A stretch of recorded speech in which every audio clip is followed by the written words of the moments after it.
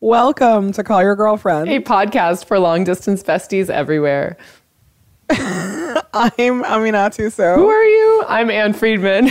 Oh my God. On this week's agenda, so much to be angry about. The Supreme Court okays the Muslim travel ban. Congress must act to preserve DACA protections for immigrants, though time is running out. The tax bill continues to move forward, and it's truly horrible, even without the personhood language that we didn't like. Plus, a bigoted cake maker who claims to be a persecuted minority. Then there's a trip to the creep iceberg with news about Matt Lauer, Charlie Rose, and Russell Simmons. The backlash begins with people who are like, hey, getting creeped on at work turned out great for me. There's a lack of support for Terry Crews, and people are really excited about John Oliver just doing his job.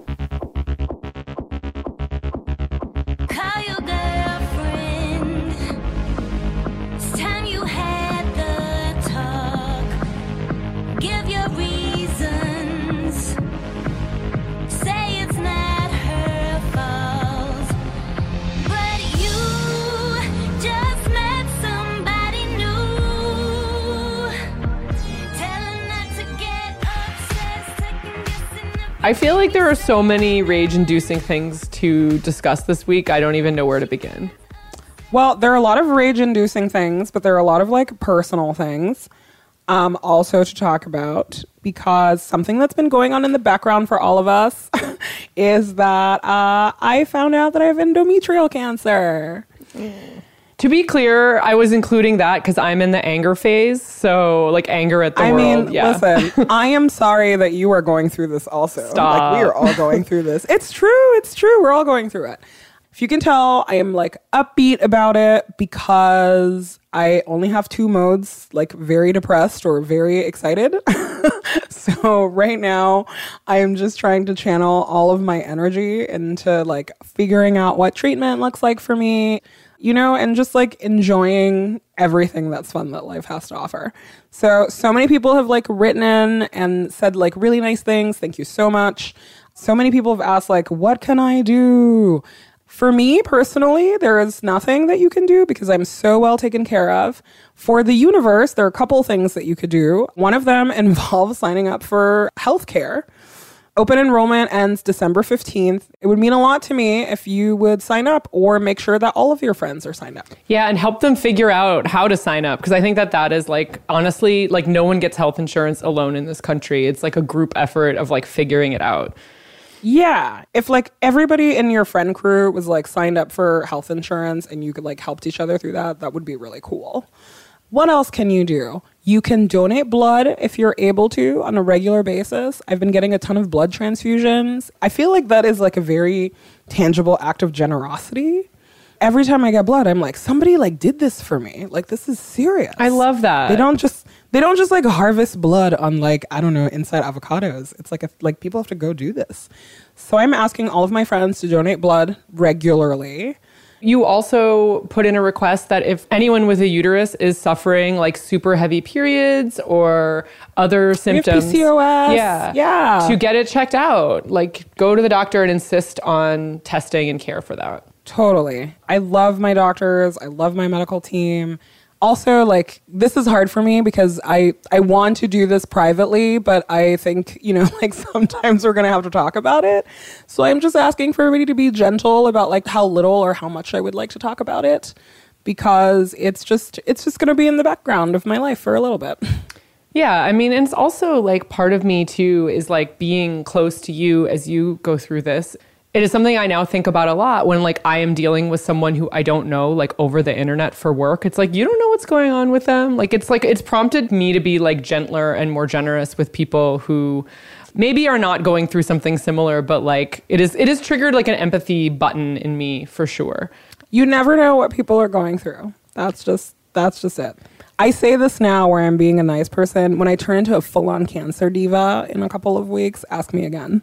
But right now, I think that's that's a great note to end that on. It's just have empathy for people because you do never know what they're going through. Totally. I also have to tell you that because you are in such a proactive and upbeat mode, at least in the Instagram post that you put up, for example, there's a friend of mine who is also a friend of yours who I will not out here recently was oh, she still has cancer? Like, I thought it was all over based on the tone of that Instagram post. And I was like, I had to contain myself. I was like, it is not all over, okay? Like, get it together. Oh my God. Yeah. That's hilarious. Now I want to find out who. I'll tell you when we're not recording, obviously. Perfect. I'm going to be like, hello, where you have now come to kiss the ring. What's going on? I think they emailed the ring. Yeah, I don't know. It's like you can cry about it, you can laugh about it. I'm doing both all the time. Like, what I'm really excited about is that all of my, like, I've always felt like a hypochondriac and like always a little crazy for how much I advocate for myself at the doctor. And I was like, oh, like, this has worked out. Like, so this is where like taking all of your courage and having like hard and daring conversations like comes into play. And I was like, okay, like I hope I will be fine because like so far so good. Yeah, I mean, like the idea that sticking up for yourself will always save your life in kind of like the big metaphorical sense, but like actually literally sticking up for yourself, saving your life is like a thing that I've been thinking about a lot for you and all women, like knowing we need to advocate for ourselves in pretty much every scenario. I'm going to leave you with the words of Audre Lorde, your silence will not protect you. Applies in so many ways. Yes, 100%. Sorry, I'm feeling emotional. Oh my God, get it together, Anne. I love you so much. I'm I'm trying to find a word other than inspired because I like hate it when people are like, you're so inspiring. But I know. But I'm feeling that way. Like I truly am feeling that way. And it's like, I'm a writer. I hate to resort to cliche, but like that's how I feel. Cliche works for a reason. Cliche works for a reason. It is tested and tried and proven. But it's like we'll keep talking about it on the pod. Let's get through this. Yeah, let's do it. I'm ready. Yeah, let's do it.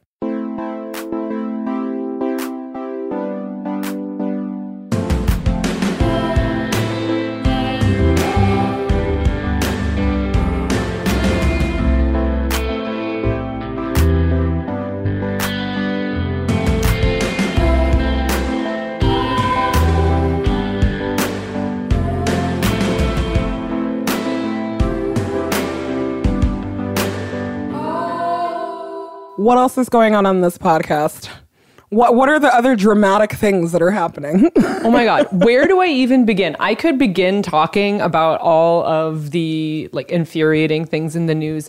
Like the Muslim ban is back. Guess what? I know you haven't been at an airport holding a sign. Neither have I. Like that's on us. But the Muslim ban is definitely back. The Supreme Court decided not to uphold a lower court ruling, except for our faves, Sonia Sotomayor and Ruth Bader Ginsburg. They were like, definitely like, this is a no-go zone. But everyone else was pretty... I dissent. Yeah, everyone else was pretty chill with this latest iteration of the Muslim ban. That's happening.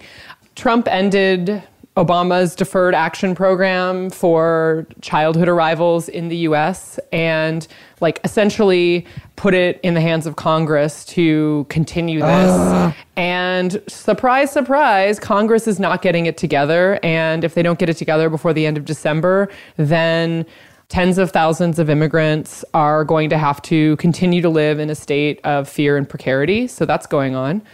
What else? The budget. I can't even begin to talk about like this tax bill situation, which is, as we discussed, more tax mess. This steaming pile of something called a tax bill.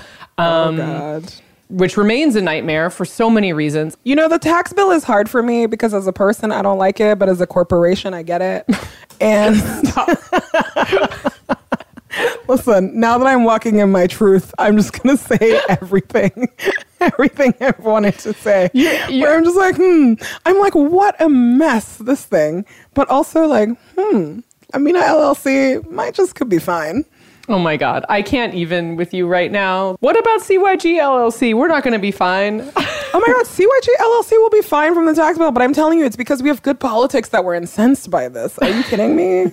Every time I hear, oh God, Ivanka's dad talk about how much the tax bill is going to kill him personally, that makes me laugh because I'm like, wow, your lying knows no bounds. Like, we literally don't know the outlines of your tax situation. So the fact that you want us to believe that you would do something that would be detrimental to you or to your friends is like, we were not born yesterday, sir. Although I did read something just this week that Robert Mueller wants to subpoena all of our horrible Cheeto president's bank statements and bank records, which would be a real game changer.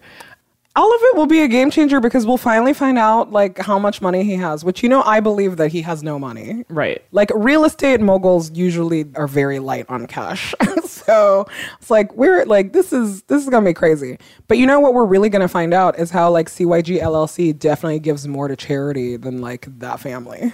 Oh, I mean, Jesus. As a percentage, there's no question, right? As a percentage, and even as like cold cash numbers, I'm going to tell you that. I believe that like 100%. Yeah. So the silver lining is that the personhood language that we talked about in a few episodes ago, which is basically saying that you could open a 529 college savings plan for an unborn child at, quote, any stage of development on behalf of every one of the eggs like sitting in your ovaries or whatever. All of the babies that are just a twinkle in the eye of their parents. Yeah, you no longer, so this has been stripped out, no longer can you open a college savings plan for every twinkle in every eye in America. They really tried it, though. They really tried it.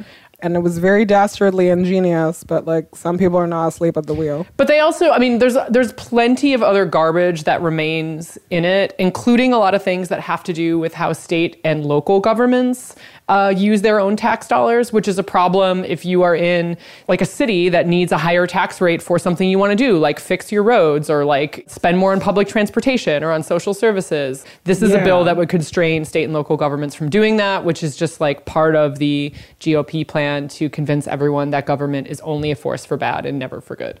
Yeah. NARAL Pro-Choice America's president, Elise Hogue, had like put out a statement that was basically like, yeah, like this is welcome news, but also like stay vigilant because this kind of stuff fails a lot of time, but they are very persistent in trying to bring it back. And so knowing that there's an organization like NARAL that's actually has members that are ready to fight this stuff is really encouraging. But it is distressing to me how few people know about it. Yeah, I mean, it also contains a provision. Hang on, I'm checking to see if it's still in there. Yeah, from what I can see. So the bill hasn't gone through reconciliation yet. It was passed by the House and the Senate because like both branches of Congress are terrible right now. It also contains a provision that says churches would be able to engage in political activism, which we all know like how well that would go down for. Which they already are. I know, but like this is just like cool, go for it. Like this is just like a green light, like not even in a gray zone. Like, yeah, basically, this tax bill is only good for you if both of your parents are private jets. Like, that's the only way you like net out fine. Everybody else is like messed up. I can't. It's this, and all the stuff. I've also just been like reading up all the stuff on like graduate students and getting PhDs. Yes. And this is just going to decimate like their financial situation. When you think already about like how much work and resources you need to like go through the upper echelons of academia, and now having that codified in the tax bill that literally only rich people can become PhDs, it's really upsetting. Yeah, 100%. So all of that is happening. There's like a cake master bigot who doesn't want to bake cakes for people who are gay, who... Okay, first of all, and his company is called Masterpiece Cakes. The fact that Masterpiece Cakes is not a PBS TV show, like a cake competition, is the biggest travesty in the I can't even believe you're giving this man any sort of credit for anything. Oh my God. Okay, let's explain to the people the Masterpiece Cake situation. I like Cake Master Bigot personally. You know, one of the things I hate about this case is that you know how much weddings are like not my favorite thing, and like fighting for fundamental rights for people who very much deserve them and fighting for people to be free of discrimination should not require me to be in favor of wedding cakes. And yet. Yeah, you know, I mean, like wedding problems aside, a reason that this case is actually really important, it's that like it's one of the ways that people who are on our side politically get very complacent about things where we're like, like how bad could it be? And again, you realize that like people on the right, part of the reason that they win is because they are persistent and they're very disciplined. And so, you know, it's like for me, I'm like, ugh, a Supreme Court case about religion. I don't really care. And the First Amendment, I don't care that much. Actually, you should care because it's terrifying. Yeah, it basically says that, like, depending on the outcome of this case, which P.S., like, we already litigated this in the Jim Crow era when we said that businesses could not discriminate against Black patrons. Like, that was a thing that the court has already decided. Exactly. But one of the things that religious people have done really well recently is that they have co-opted the language of, like, minority. And so they're basically trying to get you to believe that like ideology is a protected class, which it's not. What's to stop like a white supremacist from saying that they have a religious right to refuse to bake a cake for a Black couple? Religious arguments for white supremacy are like very, very, very old. Totally. And as like this case is basically a religious argument for like extreme bigotry against non-heterosexual Americans. Yeah. Why it's so dastardly is because like once you start saying that like commerce is free speech, right? It's like a cake artist, oh my God, cake artist, or like a florist or whatever. Where does it stop? You can't really regulate commerce. So, and the thing that like I found really infuriating in this is that like I've heard a lot of liberal people say, well, you know, like there are a lot of places that you can get a cake or whatever. And the truth is that like that's probably the argument that's going to help the right wing win this. But there were also places where Black people were not allowed to buy cake and like eat barbecue and drink water from fountains. And it's not like, it's bad. Yeah. You won't be surprised to learn that the Cheeto-led White House is on the same side as the people who are defending their right to be bigoted with cakes. It's a group called the Alliance Defending Freedom. That's like another eye roll, right? Like the freedom to discriminate in your business. Oh yeah, like that's definitely, sorry, I'm just like, I'm being incredibly inarticulate about this because it's the sort of thing where the true long game is making itself seen, right? Like, I'm like, oh yeah, like thought we litigated this 50 years ago. The long game is really to whittle away all of our anti-discrimination laws, right? Because like the thing that these people are really good at is just dominating the debate on everything. It's how they basically turn like bullying women outside of abortion clinics into like, this grandma just wants to hold your hand. Right, a free speech issue. Yeah. Yeah, you know, and really it's like, no, they are trying to control your body. This is not good. Well, right. And they also like, it's very savvy to use something that is, I mean, I know I'm half joking about Cake Master Bigot, right? But like, okay, not baking a cake for someone is really easy to argue that this is not like a life or death situation. But when you look at people who like, what about a private landlord who would be legally able to refuse to rent to someone because of who they love or who they are or the color of their skin or whatever? It's like, obviously we know our president is chill with that because he did it. But like, you know, the idea that like this could affect housing or like other more fundamental rights, not just like, can you purchase a cake from someone, is something that they like are very, very good at obscuring. Right. And it's also like all of the places where you could just get really complacent and be like, well, what if like a liberal cake maker doesn't want to make a cake for like a homophobe or whatever? Doesn't want to make a Pepe cake for Richard Spencer. Right. Yeah. You don't want to make a Pepe cake or a Nazi cake. And it's like, well, the difference between Nazi cake and the homophobe cake and the gay wedding cake is that gay people are historically an oppressed class. Right. And I think about like just how evil the right wing is. And it's why like something like gay conversion therapy is so important to them on the right, because they basically like want to craft a world in which like they're the minority and the rest of us are just like, we are the ones that are oppressing them, right? And it's like, actually, your God is on our money. We celebrate all your holidays. Can we live, please? Like, you are the dominant culture. You're in charge of literally every institution of power. Like, yeah. There's a reason that people work on this kind of stuff for years and years and years, because they know that eventually they will wear us down and win. They're not wearing me down. I'm here. Yeah, you know what? Fuck that Master Cake Bigot guy. Like, no way.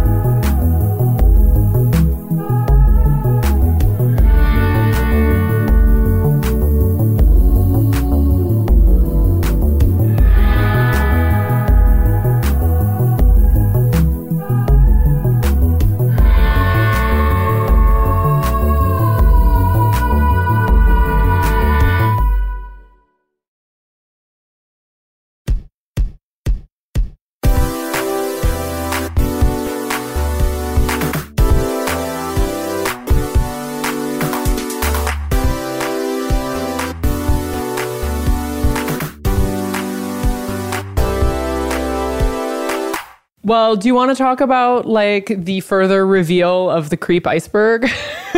The like receding waters around the like slash the beginning of the backlash. Like, yeah. Who do we get out of the paint since the last time we talked? Oh, Matt Lauer, who we famously brought up on this very podcast, doesn't have a job anymore. Hey, and did you see the news that his slot's going to be taken over by your fave? Did you see this? By Christian Amanpour? Yeah. I know. What an inspired choice. It's like I engineered it myself. Ugh, I know. If I was like an evil media puppeteer, this would have been my long game the entire time. Ugh. It's kind of a bad long game because of all those people who were harassed by Matt Lauer and whose careers suffered. I don't know that I like necessarily see it as like justice in any way, but I'm like, like good choice in a bad situation. It's been very weird to watch like all of the morning TV shows and like all of the panels are all women. And I'm like, oh, it's because all of the guys are harassers and they're not here anymore. This is wild. Yeah, totally. Who else is gone? Charlie Rose is gone. Russell Simmons, Charlie Rose. I can't remember if we talked about that before. No, just like all of these bad people. The thing that's been like very weird is hearing all these people who work close to these people go, I didn't know. And I'm like, I don't know how to tell you this, Savannah Guthrie. I don't even work at your office and I knew. Like, what's going on? Yeah, it's pretty selective. It is the tip of the creep iceberg. And the only thing that has been encouraging to me about seeing some of these guys like lose their jobs, because I'm so skeptical about I'm like, in 5 years, they will all have like bigger, better jobs. In fact, they're probably all plotting like in a group thread right now, like engineered by Bill O'Reilly. But the only thing that's been good about seeing these like kind of end of career people lose jobs is just this realization that like, you can shoot your entire legacy in the foot in the like last 12 months of your career. I mean, I hope you're right that it is their entire legacy shot in the foot. Like, I really hope that that is what we're talking about here and not a blip between when they have a well-funded mea culpa documentary or comedy album or like whatever. Like Charlie Rose is not coming back. I know, but he's like, old. What about the young ones? Yeah, he's old. No, this is what I'm saying. But I'm like, I am hoping that this like fear of seeing the old guys just like lives completely be destroyed is what is going to like shame the younger people into like realizing there's a problem. But also like this, like we're not even at like 0.1% of like where this whole movement is going, and God only knows where it's going. But I'm just like holding my breath waiting for the other shoe to drop. There is something about the conversations that I have had with people in my life who are like not anti-feminist, I wouldn't say that, but people who are like, who are not on the tip of like constant feminist rage, like the way I am. and having them have a little bit of like a, not like, whoa, I now acknowledge this happens, but like a, whoa, you were so mad all those years for a reason, or like, whoa, like it really like is. Like the Matrix is coming together for them. Completely. It's like the creepy dude upside down, like has always been visible to us, you know, and then like watching other people be able to see it has been like somewhat satisfying. However, it's not lost on me that when it comes to younger people who have been accused of this behavior, like younger men, it's like taking a lot longer for those stories to come out. The idea that like it's clearly wrong for a figurehead like a Matt Lauer or a Charlie Rose to be harassing and doing horrible things to interns. Like that feels really clear in this moment, right? Like it's safe to be like old creep, young intern, imbalance of power, you're awful. And I think like what I'm waiting to happen is for the stories of men who are harassing their peers or people who are like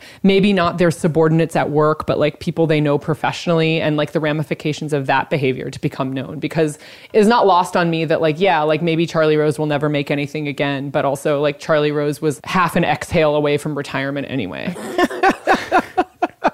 And so I'm just waiting for the young ones that I know are out there. I'm waiting for all of my peers who are out there. And then the other thing that's happening is the backlash wave is beginning to crest. I'm not sure exactly like what phase we're at. We're starting to see, especially this week, lots of, oh, but can men and women even be friends? Like why do you want to end friendship? Can you still hug your coworkers at work? Oh my God. Yeah. Can you still lovingly pat the butts of only your younger female coworkers at work? Is that okay? Is that not okay anymore? What world are we living in? Right. Like, we don't know, first of all, like, women don't know the difference between like friendship and like actual rape and harassment. Thank you. We're very acutely aware of it. And also, I have long maintained this. Maybe you shouldn't be hugging people at work, and maybe you should save all that shit for your friends. This conversation drives me, it actually like drives me bonkers because it's so infantilizing for one, and two is like done in such bad faith. Yeah, the idea that like when women sound the alarm or when people sound the alarm that they have been touched in a way that is not okay by them, that is like creeping them out and violating their boundaries, that they are somehow making a proclamation that like no contact is ever okay. Those are two very, very different things. Also, like, why are you trying to make contact anyway? I just have to say this. If you have ever touched someone on the small of the back in that kind of like deliberate way, like it's never okay. Like it is never like someone who you are like not in like a very, very close friendship / like probably already sexual relationship with, like do not put a gentle hand on the small of anyone's back ever. Ugh. Yeah, this is infuriating for like many reasons, right? It's like, I get it. You know, like work is a very fertile ground for like meeting your partner and your spouse or whatever. And yes, like that is the nature of our economy and how we work. There's a world in which like there's nothing wrong with that. But I think that like not examining how even a consensual sexual relationship between like two people affects the rest of the office's dynamics is really dishonest. You're talking about an article in Slate by Allison Benedict, which I can summarize as getting creeped on at work turned out great for me. Listen, sometimes it works out. A different sort of addition into the like, what, now we can't be friendly at work genre, which says essentially if modern politics relating to behavior in the office, if those had been in place, I wouldn't have met the love of my life. But there are some like truly shocking and appalling things in this article. On one hand, I'm like, fine, people meet at work. I have had relationships with people who I have worked with in the past that have been serious relationships and like whatever. And the problem of this is being like, here is one woman's highly specific experience that she did not find creepy, and it's being used to kind of like pose the rhetorical question of, well, what if it isn't so bad across the board beyond my personal experience? There's this part in this, oh my God, I know you're screaming. I knew you were screaming when you read this. I'm doing internal scream like this and just like holding my breath in. Can I please read you a short paragraph? Please do. It wasn't until years later that John told me he used to look down the back of my jeans at work. I was surprised. I guess he had been discreet, but filed that little nugget away as cute, not creepy. It turns out a long, long time ago, he thought I was hot. You know, it's all about how hot you are or not, and that's what really drives your feelings about being harassed at work. Practical concern also. This guy was staring at the, quote, back of your jeans. Of course you didn't notice him. He didn't even need to be discreet. He was like literally staring at the back of you.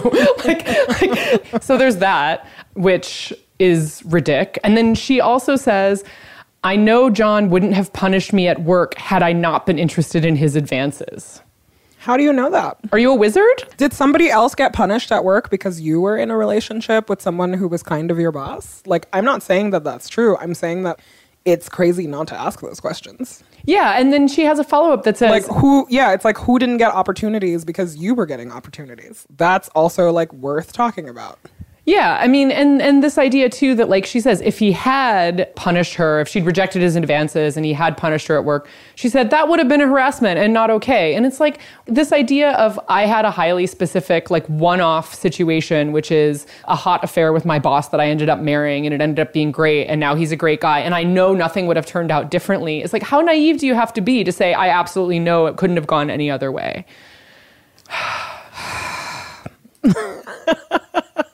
Thank you for sighing with me. I'm just like, that's all I have for this right now.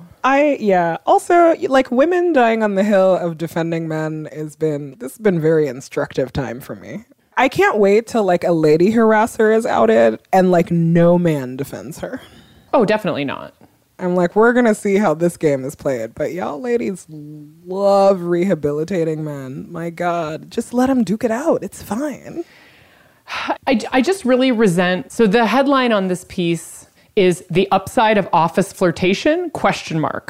No one has ever argued that every single time there is a non-professional or kind of sexually charged interaction between two coworkers, it's rape. Like, that's not a thing that people are saying. And like this idea that like, because you want to end harassment at work, you are like banning flirtation is, I'm sorry, like frankly, really crazy to me. Like, no one is reporting a wholly consensual kiss that was like kind of awkward with a co-equal coworker. Women are literally coming out 20 years later to tell you that they felt uncomfortable about something because we literally don't live in a society where we let you process out loud whether something was right or wrong.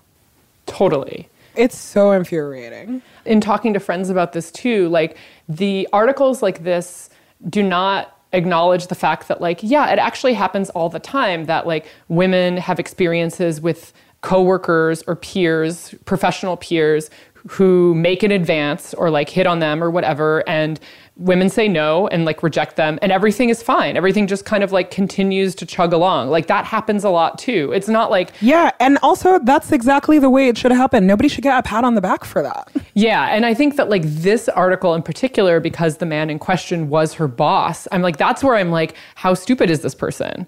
Conflating office flirtation with like your boss making a pass at you is also like really, I'm sorry, is a problem. And like, and being able to say like, it didn't bother me is like the most infuriating thing ever. You're not the person who gets to decide for everyone in the workplace ever what involves crossing a line and what is uncomfortable. And we're still not discussing the fact that like we live in a culture that makes it okay for women to be harassed in the numbers that they're harassed at work. Like that we're still not dealing with, you know? But like, does this mean there's no more making out of the holiday party? It's also like really cruel to the women who have come forward to like share their stories. That's the other thing too. Articles like this have the effect of, without saying it's the fault of women who experience this negatively, that it's like on them. Like essentially what's implied here is like, it went great for me. And there are like a bunch of caveats like, oh, you know, maybe it's not great for everyone. But like the overarching effect is to say, like, if you have a problem with it, it's your problem. And you're kind of misreading things and like taking it too hard. Like if you had been a cool, chill girl like me, you could have been the co-owner of Charlie Rose's townhouse. Completely. I did like, you're right. This is such like cool girl behavior. Like, yeah, I love making out with the boss after karaoke. Woo! You know? Yeah. And instead, like, you know, and again, like, I'm not saying that like you cannot meet the love of your life at work and that they're not a decent person, but it is like highly like suspect and honestly like cruel to try to universalize your own experience. It's like, again, like you're taking a systemic critique and taking it personally. Like nobody cares about your own, like, congratulations that you like met somebody at work and it worked out for you. We literally have evidence that for hundreds of thousands of women, the opposite is happening to them. Right. And nobody is listening to those people. Right. Well, good luck to everybody who's having a successful office romance. Wow. Mazel tov. Oh, he's a creep, yeah. Don't keep it on the down low. Everybody else should know. Creep. What else is happening on the creep iceberg? What else is happening on the creep iceberg is that Terry Crews has been like naming names, and you know how like I will not die on the hill of defending a man on anything. He is actually like one man who I feel has like shared his story of harassment and has contextualized it in a way where he was like, here are the parallels with what women are going through. Here is my own experience. And here is like where it intersects with race as well. He's been naming names and talking about like his industry's like toxic subculture. And it's really been interesting to see how it's not sticking and people are not believing him in the way that they should. And it is very, like, it's very encouraging to see him, like, not back down. And it is highly frustrating to see how he's being treated. Yeah. And, like, in this case in particular, the person who assaulted him, like, essentially an agent named Adam Bennett, who I don't know anything about Hollywood, whatever, but represents a lot of important big name people like Diane Keaton, Emma Stone, Eddie Murphy, and Adam Sandler.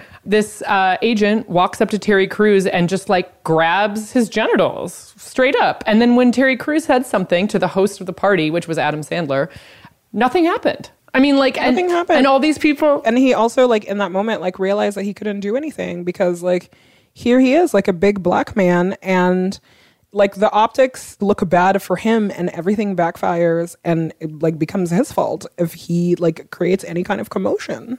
Right.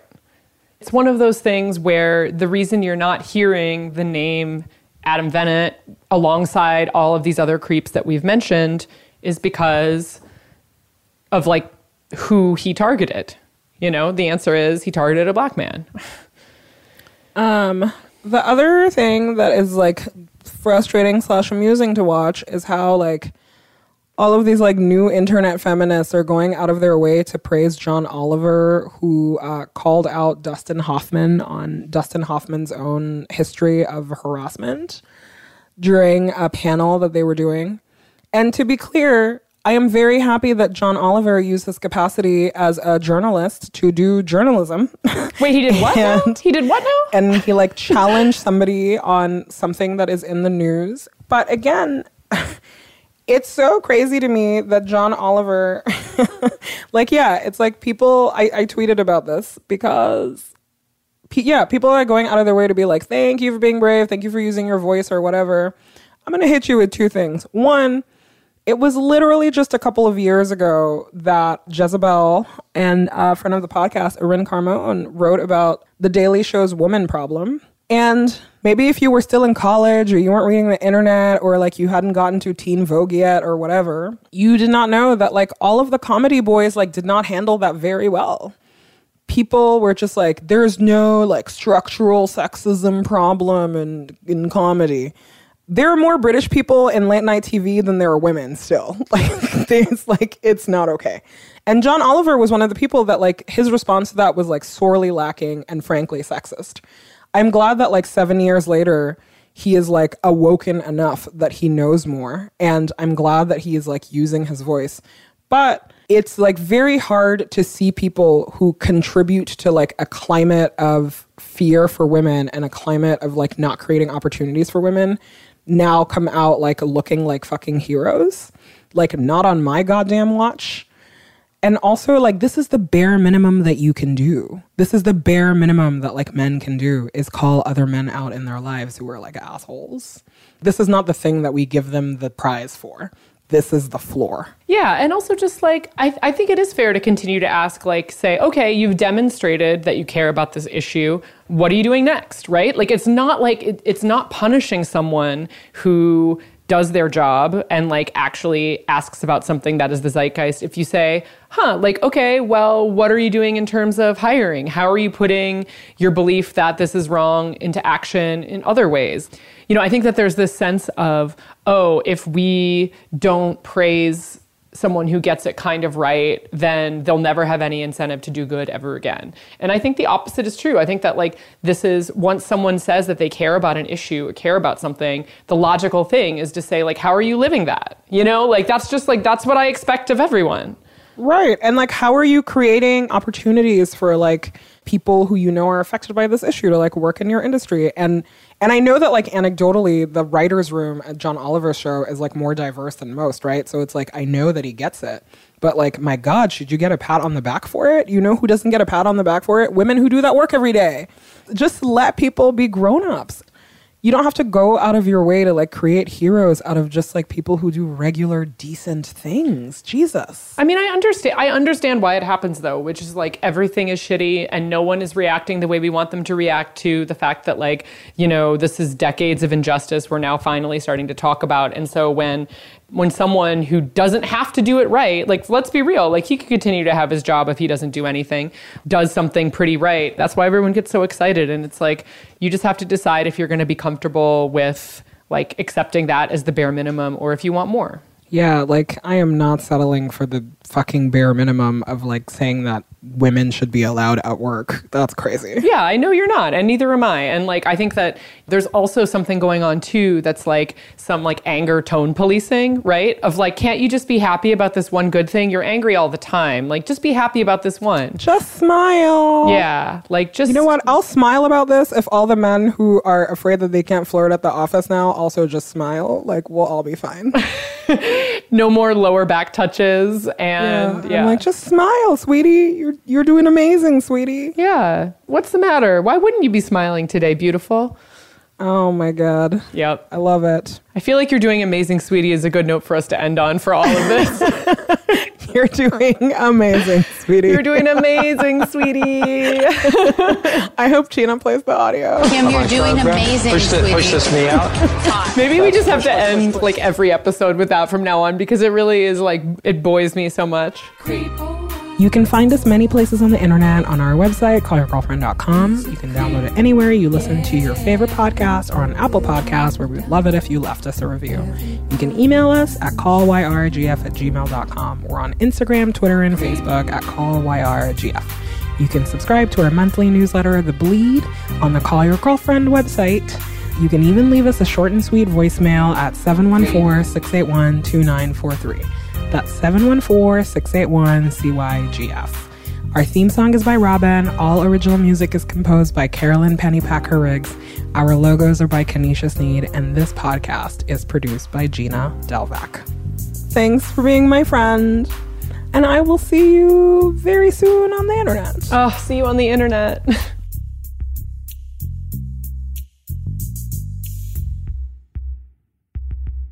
That was a good rant.